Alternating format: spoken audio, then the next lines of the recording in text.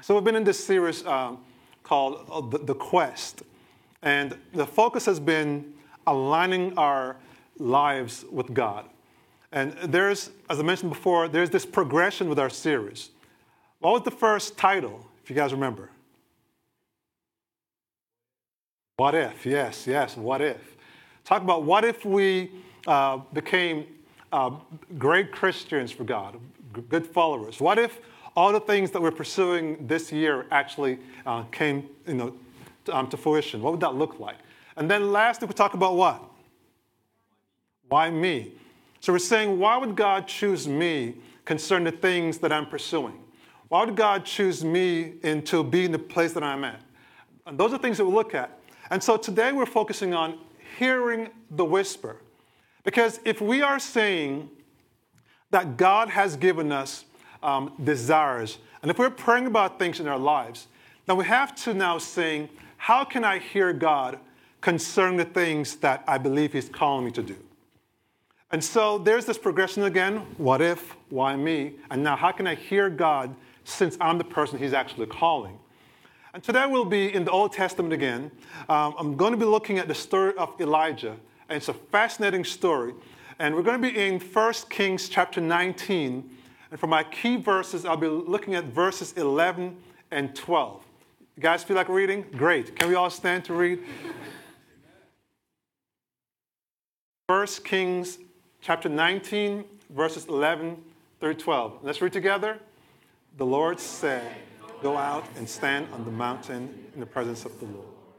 For the Lord is about to pass by." Then a great and powerful wind tore the mountains apart and shattered the rocks before the Lord. The Lord was not in the wind. After the wind, there was an earthquake, and the Lord was not in the earthquake. Lord, we thank you for your word, and I pray, God, that your word will come alive in our spirits. In Jesus' name, amen. You may be seated. Now, last week we also spoke about this idea of appreciation.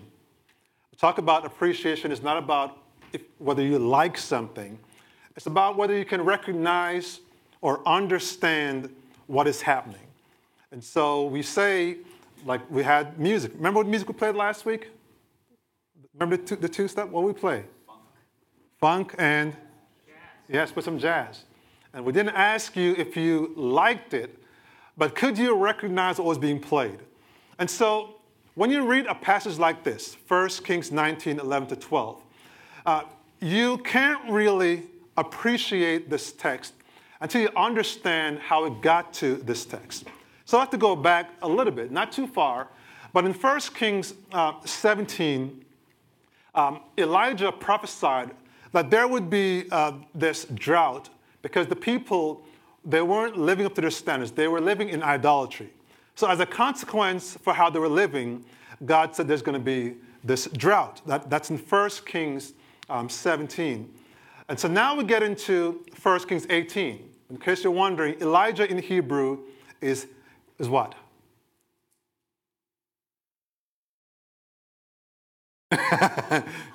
Eliyahu.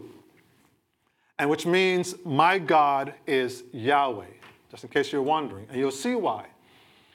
So again, Elijah is this prophet. He works miracles. So he's a very important leader in the history of Israel. And so he has this strong conviction regarding his faith.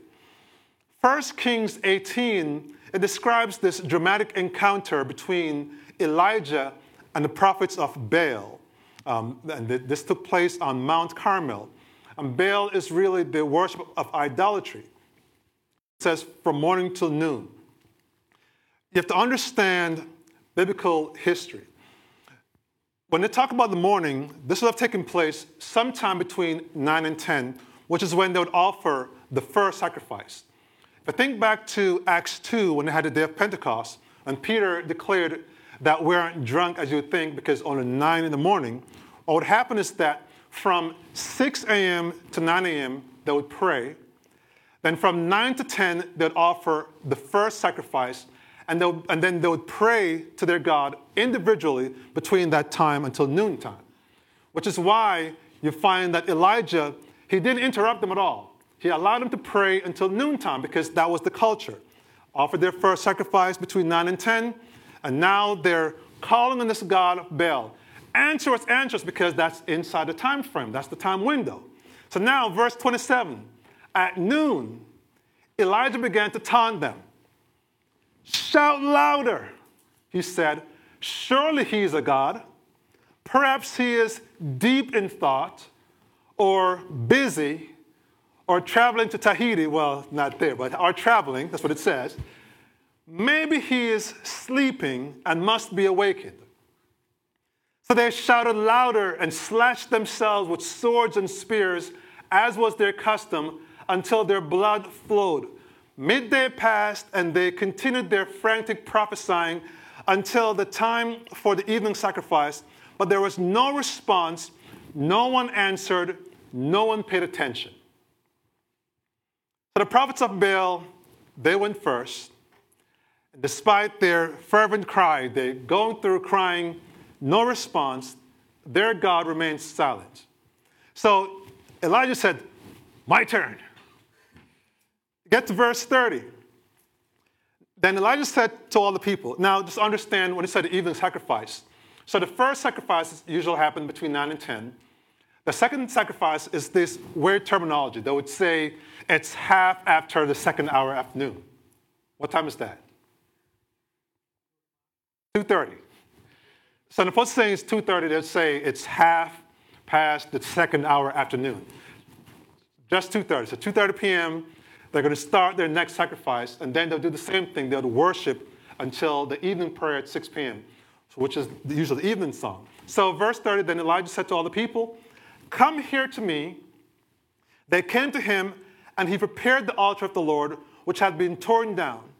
Elijah took 12 stones, one for each of the tribes descent from Jacob, to whom the word of the Lord had come, saying, your name shall be Israel. With the stones he built an altar in the name of the Lord, and he dug a trench around it large enough to hold 2 seahs of seed. And seahs is pretty much just a unit of measure. That's all it really means. So it's a measure of seed. And so he arranged the wood, cut the bull into pieces, and laid it on the wood. Then he said to them, watch this now, fill 4 large jars with water and pour it on the offering and on the wood. Do it again, he said, and they did it again. Do it again, do it a third time, he ordered, and they did it the third time. The water ran down around the altar and even filled the trench. At the time of the sacrifice, the prophet Elijah stepped forward and prayed, Lord, the God of Abraham, Isaac, and Israel, let it be known today that you are God in Israel, and that I am your servant and have done all these things at your command. Answer me, Lord, answer me, so these people will know that you, Lord, are God, and that you are turning their hearts back again. Notice the reason for the miracle. Elijah wants the people to turn from idolatry back to God, which means that even with the miracles in your life, it's never about you. It's about God getting the glory and even encouraging others concerning their faith. And that's what he prayed about. In verse 37, he's praying about this thing, saying that they could turn their hearts back again. Now, after Elijah prayed, you see in verse 38, then the fire of the Lord fell and burned up the sacrifice, the wood, the stones, and the soil, and also licked up the water in the trench. Think about that. I mean, they poured 4 jars of water on all these things 3 different times. And now you're seeing God responding and even burning stones. I mean, who wouldn't want to serve a God like that, right? Now, the miraculous event leads the people to announce their allegiance to the God of Israel, and they acknowledge his supremacy. This same chapter ends with the breaking of the drought, where Elijah prayed for rain, and then there was this small cloud that came to signal that the end of the drought was here. this powerful demonstration of God's authority that you're seeing here, but also Elijah's role as a prophet. It renews the people's faith, and it shows that if the consequences for not following God was this drought. Now you're serving God and you're seeing rain. It's no longer a drought. So the events of 1 Kings 18, it highlights themes of faith, obedience, but this unmistakable power of the God of Israel. Now we get to 1 Kings 19. We learn about Jezebel's role immediately following this event on Mount Carmel. Despite Elijah's victory over the prophets of Baal, and even seeing what God did, Jezebel the queen, she's this loyal Baal worshiper. She responds with anger and threats after hearing what had happened. 1 Kings 19, 1-3. And Ahab told Jezebel all that Elijah had done, also how he had executed all the prophets with the sword. Then Jezebel sent a messenger to Elijah, saying, "So let the gods do to me, and more also, if I do not make your life as the life of one of them by tomorrow about this time." And when he saw that, he arose and ran for his life and went to Beersheba, which belongs to Judah, and left his servant there. So Jezebel wants to avenge the death of the prophets of Baal. She issues this direct threat against Elijah's life, swearing by the gods that she will make him suffer just as how they suffered. Elijah runs away because now he is overwhelmed by fear. He's hoping to hear God in this new place. The text never said that God stopped speaking to him. The text never said that God stopped working miracles. Elijah is threatened and ran away. So let me help you, especially the ones who are always on the edge, waiting to run from something. Psalm 46, verse 1. What does it say? God is a very present help in trouble. If God is a very present help in trouble, where are you running to? If you remove yourself from trouble, there's no opportunity for God to rescue you because you've already rescued yourself. The verse didn't make sense for a long time until I realized that this same principle is common in the marketplace. Now, I'm not saying that the marketplace uses scripture for everything, but I'm saying it's common in the marketplace. I consider PG&E, the company that provides our electricity. I have a slide here. Look what it says at the top. Customer outreach process before disconnect. Now, I won't ask you if you've ever received this, but look what it says here. We understand these are difficult financial times, and we urge our customers to call us as soon as they know they will have trouble paying their bills. It says, call us if you know you will have trouble, right? So customers are encouraged to enroll in an assistance program at any time in the process. Now, leave aside there for a minute. The programs that PG&E directly offer do not pay your bills. They provide a pathway to avoid disconnection, which requires you to pay something, which is why they said, call us if you know that you will be in trouble, right? Not only that, but most of the organizations that they partner with will only pay your bill after you receive the disconnection notice. So although you can't pay the bill, they don't consider you to be in trouble until you receive that 48-hour notice. It's also the same thing with an eviction notice.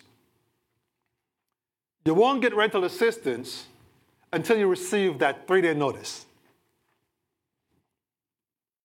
So what they're saying is that you can only activate specific resources when you're in imminent trouble. Right? Which leads me to this thought.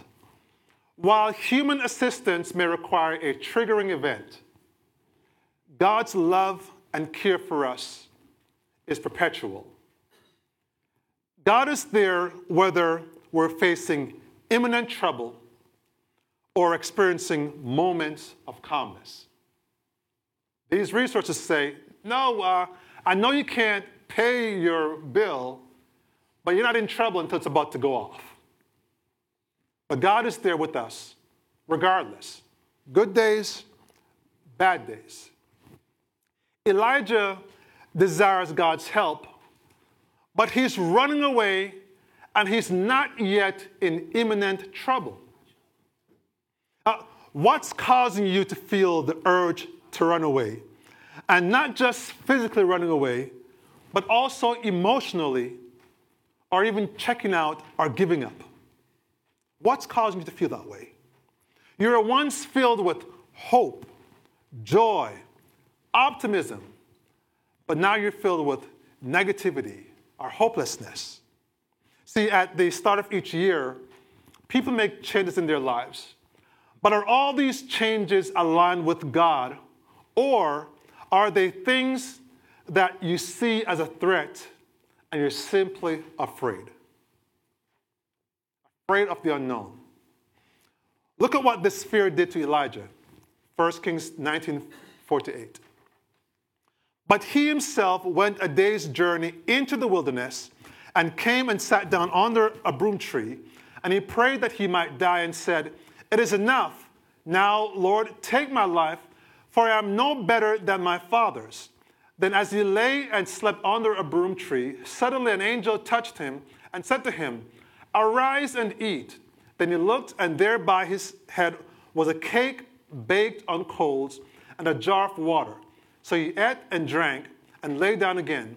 And the angel of the Lord came back the second time and touched him and said, "Arise and eat, because the journey is too great for you." So he arose and ate and drank, and he went in the strength of the food 40 days and 40 nights, as far as Horeb, the mountain of God. Now, if I'm being fair, I understand Elijah's position. Here's why. After all he had done to help turn people's mind from idolatry back to God, going on Mount Carmel, now the queen wants him dead. It's one of those things where we say, if it's not one thing, it's another. It's like, when will it end? When will God give me a break? It's like you're saying, I just want one good year, one good semester, one good month. You know what? I'll even settle for one good day.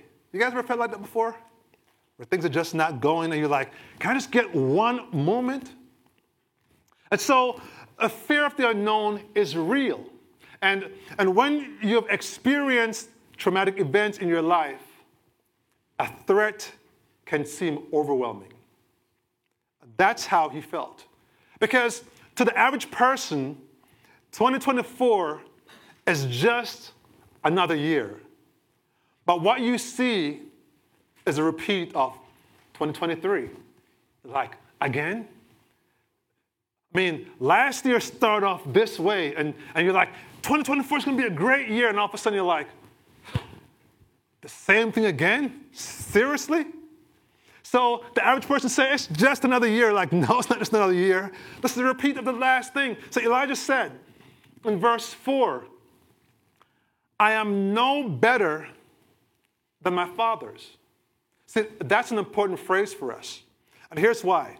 Because despite the victory over the prophets of Baal, Elijah found himself in a situation where fear and trauma of Jezebel's hostility, it took a toll on his mental and emotional well-being. Elijah might have felt this sense of continuous struggle with the people, the prophets. I mean, you've seen how Moses went through struggles and all these prophecies seen before him. And he's like, they all went through something and still had this going on. I'm just like my forefathers, because after all I've done, now we have Jezebel's trying to kill me. Feeling overwhelmed. And so, what's the point of serving God if I can't get a break? That's how many people believe. And I understand. I didn't say I agree. I understand. Because if serving God is supposed to make my life better, why do I feel like I'm constantly struggling with these things? So Elijah is at the point where he's isolated, physically exhausted, and now he's there and just thinking about all the things that's behind him. He's praying, saying, God, just take me now. He's at a breaking point. This is the natural human experience. We all get to a breaking point. At one point, he displayed courage and faith, but now he's overwhelmed by the weight of his circumstances. The fear of the unknown is real. So Elijah's prayer reminds us that even people with strong faith can wrestle with emotional struggles and moments of hopelessness. It can happen to anyone. So his isolation is there, it's real for him. And this is one of the reasons why we're always encouraging people, get into a connect group. Because we know that there are people who are waiting to pray with you, do life with you.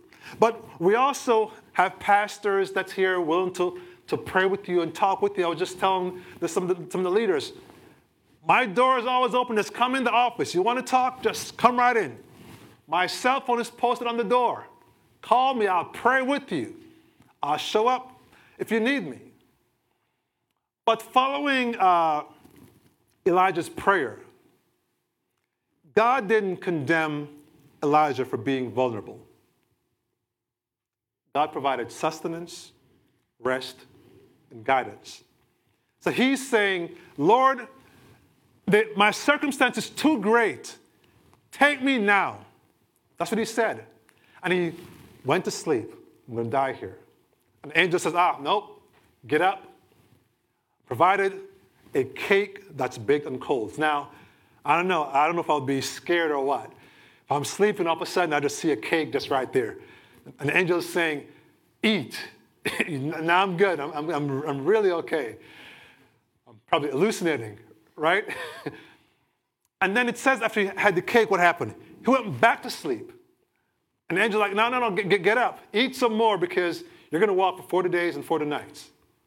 And that cake must be some good cake. For 40 days, must be some good cake. I don't know which food can last me for 40 days. When I eat, give me about an hour, I'm hungry again. But we serve a compassionate God who's there and saying, even in your moments of weakness, he's there to bring us up. God is saying, I'm not going to allow you to end your life. I'm going to strengthen you and restore you. I want you to have hope again. And that's a reminder for all of us that even in our lowest place, God can restore hope and purpose to our lives. God is always sending someone to remind us that if we simply trust him, he will take care of us. So you can trust God with your future. In fact, just tell someone, you can trust God with the future. Tell them, you can trust God with the future. Say it with some more conviction. You can trust God with your future. Yes. I don't know what you envision for 2024, and I don't know what you experienced in 2023. But one thing I do know is that we can trust God with our future. God has a track record of caring for his people because he loves us. It's in this state of emotional distress and even this spiritual seeking that we find ourselves in 1 Kings 19, verses 11 and 12. See, I was coming back to it. Then he said, go out and stand on the mountain before the Lord, and behold, the Lord passed by, And a great and strong wind tore into the mountains and broke the rocks in pieces before the Lord. But the Lord was not in the wind, and after the wind, an earthquake, but the Lord was not in the earthquake. And after the earthquake, a fire, but the Lord was not in the fire. And after the fire, a still small voice. In the aftermath of Elijah's flight, God uses these dramatic elements of wind, earthquake, and fire. These are things you find in scriptures to suggest the presence of God. So I'm here to tell you that God uses the dramatic events in our lives to get our attention, and then he whispers. Gets our attention, and then he whispers. And sometimes it's difficult to imagine God working on our behalf when these dramatic things happen. The contrast between the dramatic events and the whisper, it highlights the depth of God's communication. It's a personal and intimate encounter reminding Elijah that God is present not only in the extraordinary, but also in the quiet and gentle moments. The God who meets us in our vulnerability speaks in ways that's beyond the spectacular.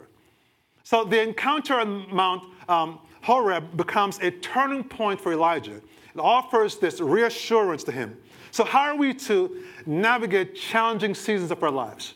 Well, number one, we can learn to embrace stillness in God's presence. Learn to embrace stillness in God's presence. I want to understand the dynamics or even this dramatic unfolding of God. Now, here's this picture of Mount Carmel. Now, of course, it's a little bit more developed. They didn't have roads back then like that. Notice the greenery. A lot of greenery. This is where they actually had this contest, which they had the sacrifice and burns. This is actually where they had. Now picture Elijah standing on Mount Horeb. It's a picture of Mount Horeb. Now, when you look at this picture, there's not much to see unless you can say, oh, I can see the sun. But you can't even really see a good sunset. Because this place is a desert. You're literally going through the desert and then climbing this mount. But one of the most iconic events associated with Mount Horeb is the burning bush encounter between God and Moses. I mean, you look at that, you're like, there's a bush somewhere there? Well, the burning bush actually took place on Mount Horeb.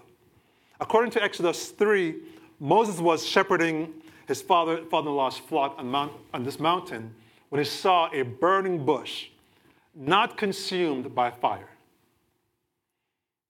So God spoke to Moses from this bush and commissioned him to lead the Israelites out of Egypt.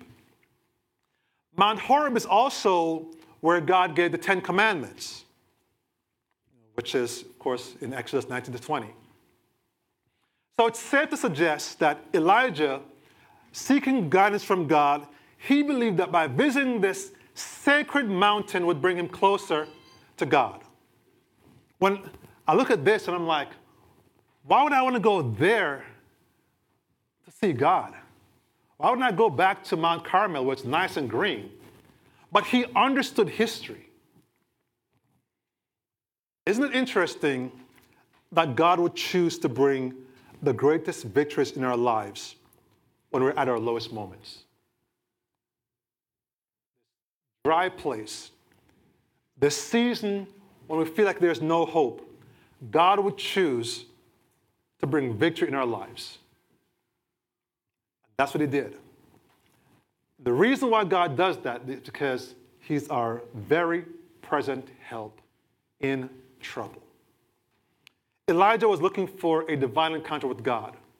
And in the rush of our daily lives, it's easy for us to overlook the importance of stillness. God's voice often whispers in the quiet moments, the pauses between our prayer requests. and even the stillness of our hearts. So Elijah, he witnessed a great wind, an earthquake, and a fire. But God wasn't in any of those things. Instead, God showed up in a still, small voice. A still, small voice captured his attention. Can you hear God's whisper as he tries to get your attention? Do you allow yourself to be still enough to hear God whisper, even in the chaos of your lives?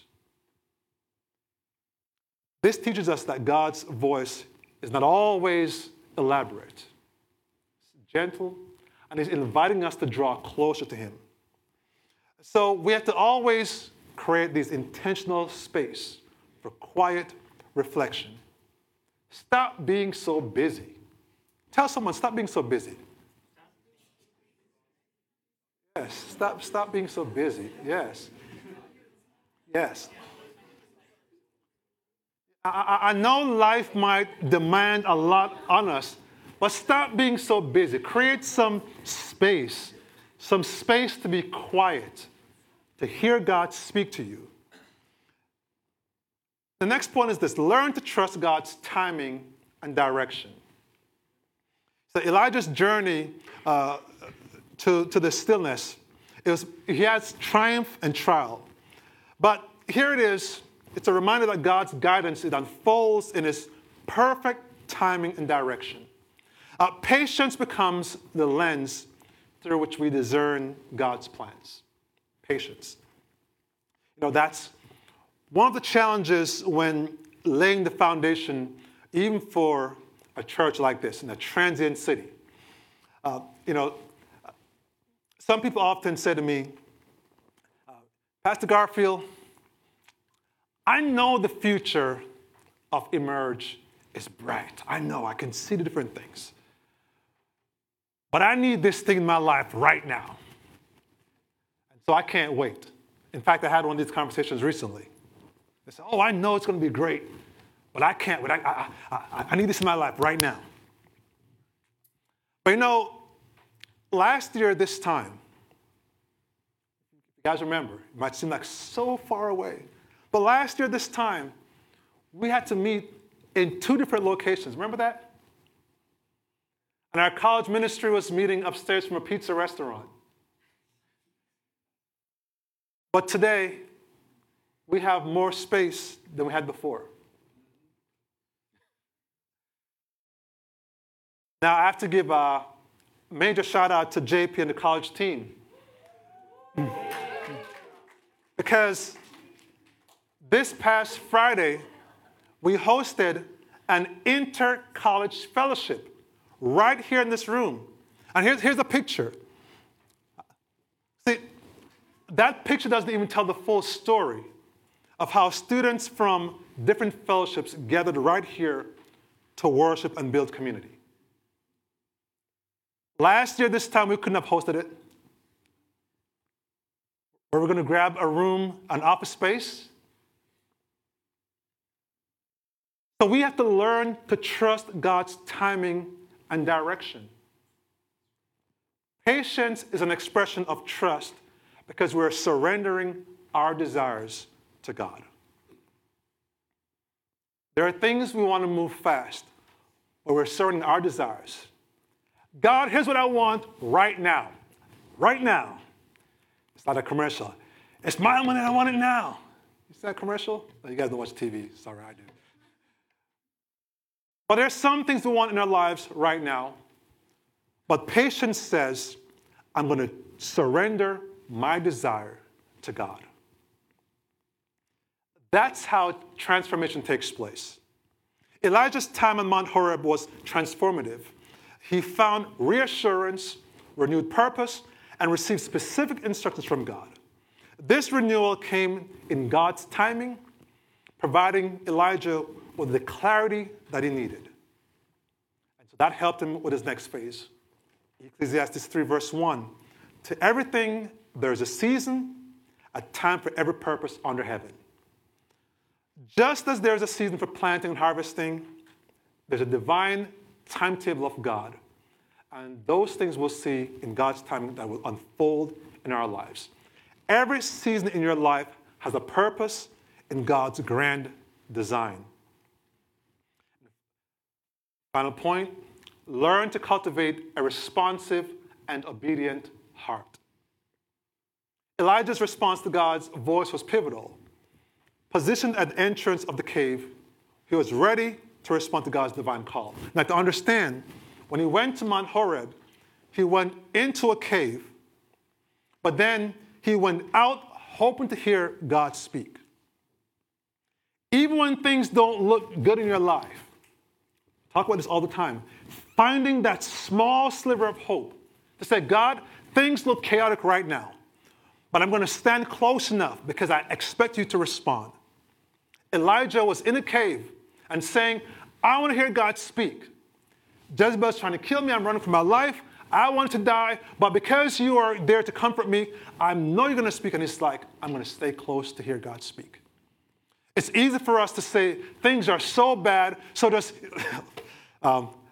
reminded of this.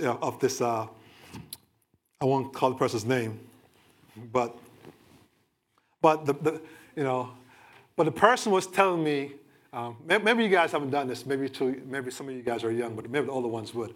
But the person was telling me that when they have a breakup, from a relationship, they'll play more heartbreak songs.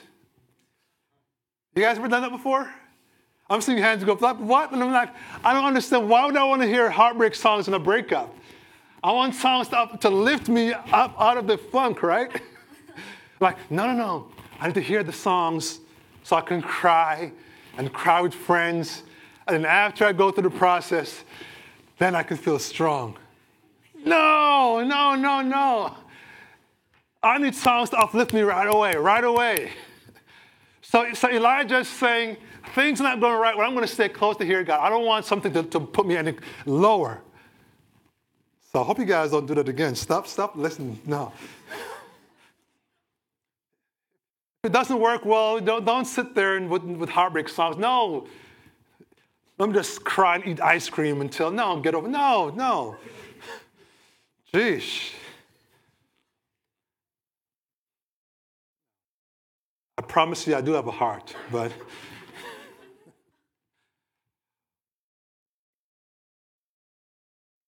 it says Elijah was positioned to hear God. So even in your lowest moments, try to put yourself in a position so you can actually hear God speak. In fact, when you're feeling low, that's the best time to go to Connect Group. Because I guarantee somebody in that group have some excitement. And not just that, people there to pray with you. It's not the time to say, oh man, I'm feeling so low. I'm just going to stay home from church. What are you doing? Like, get around the believers, the body of Christ that can pray with you, to uplift you. I don't know. I guarantee, even not in the Connect Group, there are people like Swen, Peter, they always say, you want to go to lunch? There's somebody around that's going to say, let's go out. So our discernment is not passive. It requires a responsive and obedient heart. This discernment requires humility. So we're still saying that even in my lowest state, I'm still going to humble myself to know that I serve a God who is going to respond and take me out of wherever I'm at. James 1:22 says, but be doers of the word and not hearers only, deceiving yourselves. In other words, if you're not going to do what the word says, you're deceiving yourself. You can't say you're part of the body of Christ, and when you're feeling low, you isolate yourself. You're deceiving yourself. So if that's you, stop deceiving yourself. Be doers of the word. So a responsive heart is one that hears and acts upon it. So if you know that God can restore you, then when things don't look right, you're saying, God, your words say you can restore me, and I'm trusting your word. So as we go through this year, adjust your plans based on God's guidance, recognizing the blessings that flow from a surrendered heart. Back to worship team to come forward. As we step into this new year, Let the story of Elijah on Mount Horeb be a source of encouragement. May we find comfort in stillness, trust in God's timing, and cultivate hearts that are responsive and obedient to his guidance. Let us be a year where our relationship with God deepens and his voice becomes a compass that directs our step. Now, I don't know, let me get this out of the way. I don't know where you are with your walk. I don't know how this year has been. And as I've been reflecting on my own life, things are not perfect. But I serve a perfect God. A perfect, holy, righteous, and faithful God. And so even when things don't look the way that I thought it would look even in this month, I don't give up. I'm only in January. There's still more time for God to do whatever he needs to do. I need to trust in God's timing. So if you're here and you're not a Christian, you might be saying, well, let me get my life together. After I get my life together, then I'll learn how to trust God. No, that's not how it works. It takes faith. It takes faith to say, you know what, God? I don't know what I'm doing. But I believe that if I give my heart over to you, because that's what your words say, then you will guide me. So God, I need guidance.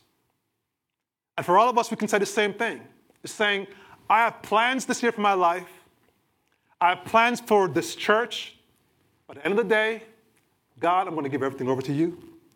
Because that's me being humble and saying, I know what I'm thinking, but you know best. God knows best for all of our lives. So let's just trust God with our lives. Let's pray. Lord, I just thank you for your word. Lord God, we've seen the example with Elijah. And I pray, God, that this will be a season for us to trust you, even when things don't look the way we want them to look. We don't give up hope, God. We continue to trust you, knowing that you're going to respond to us. So, Lord God, in faith we come to you, believing that you will do the things that's necessary in our lives.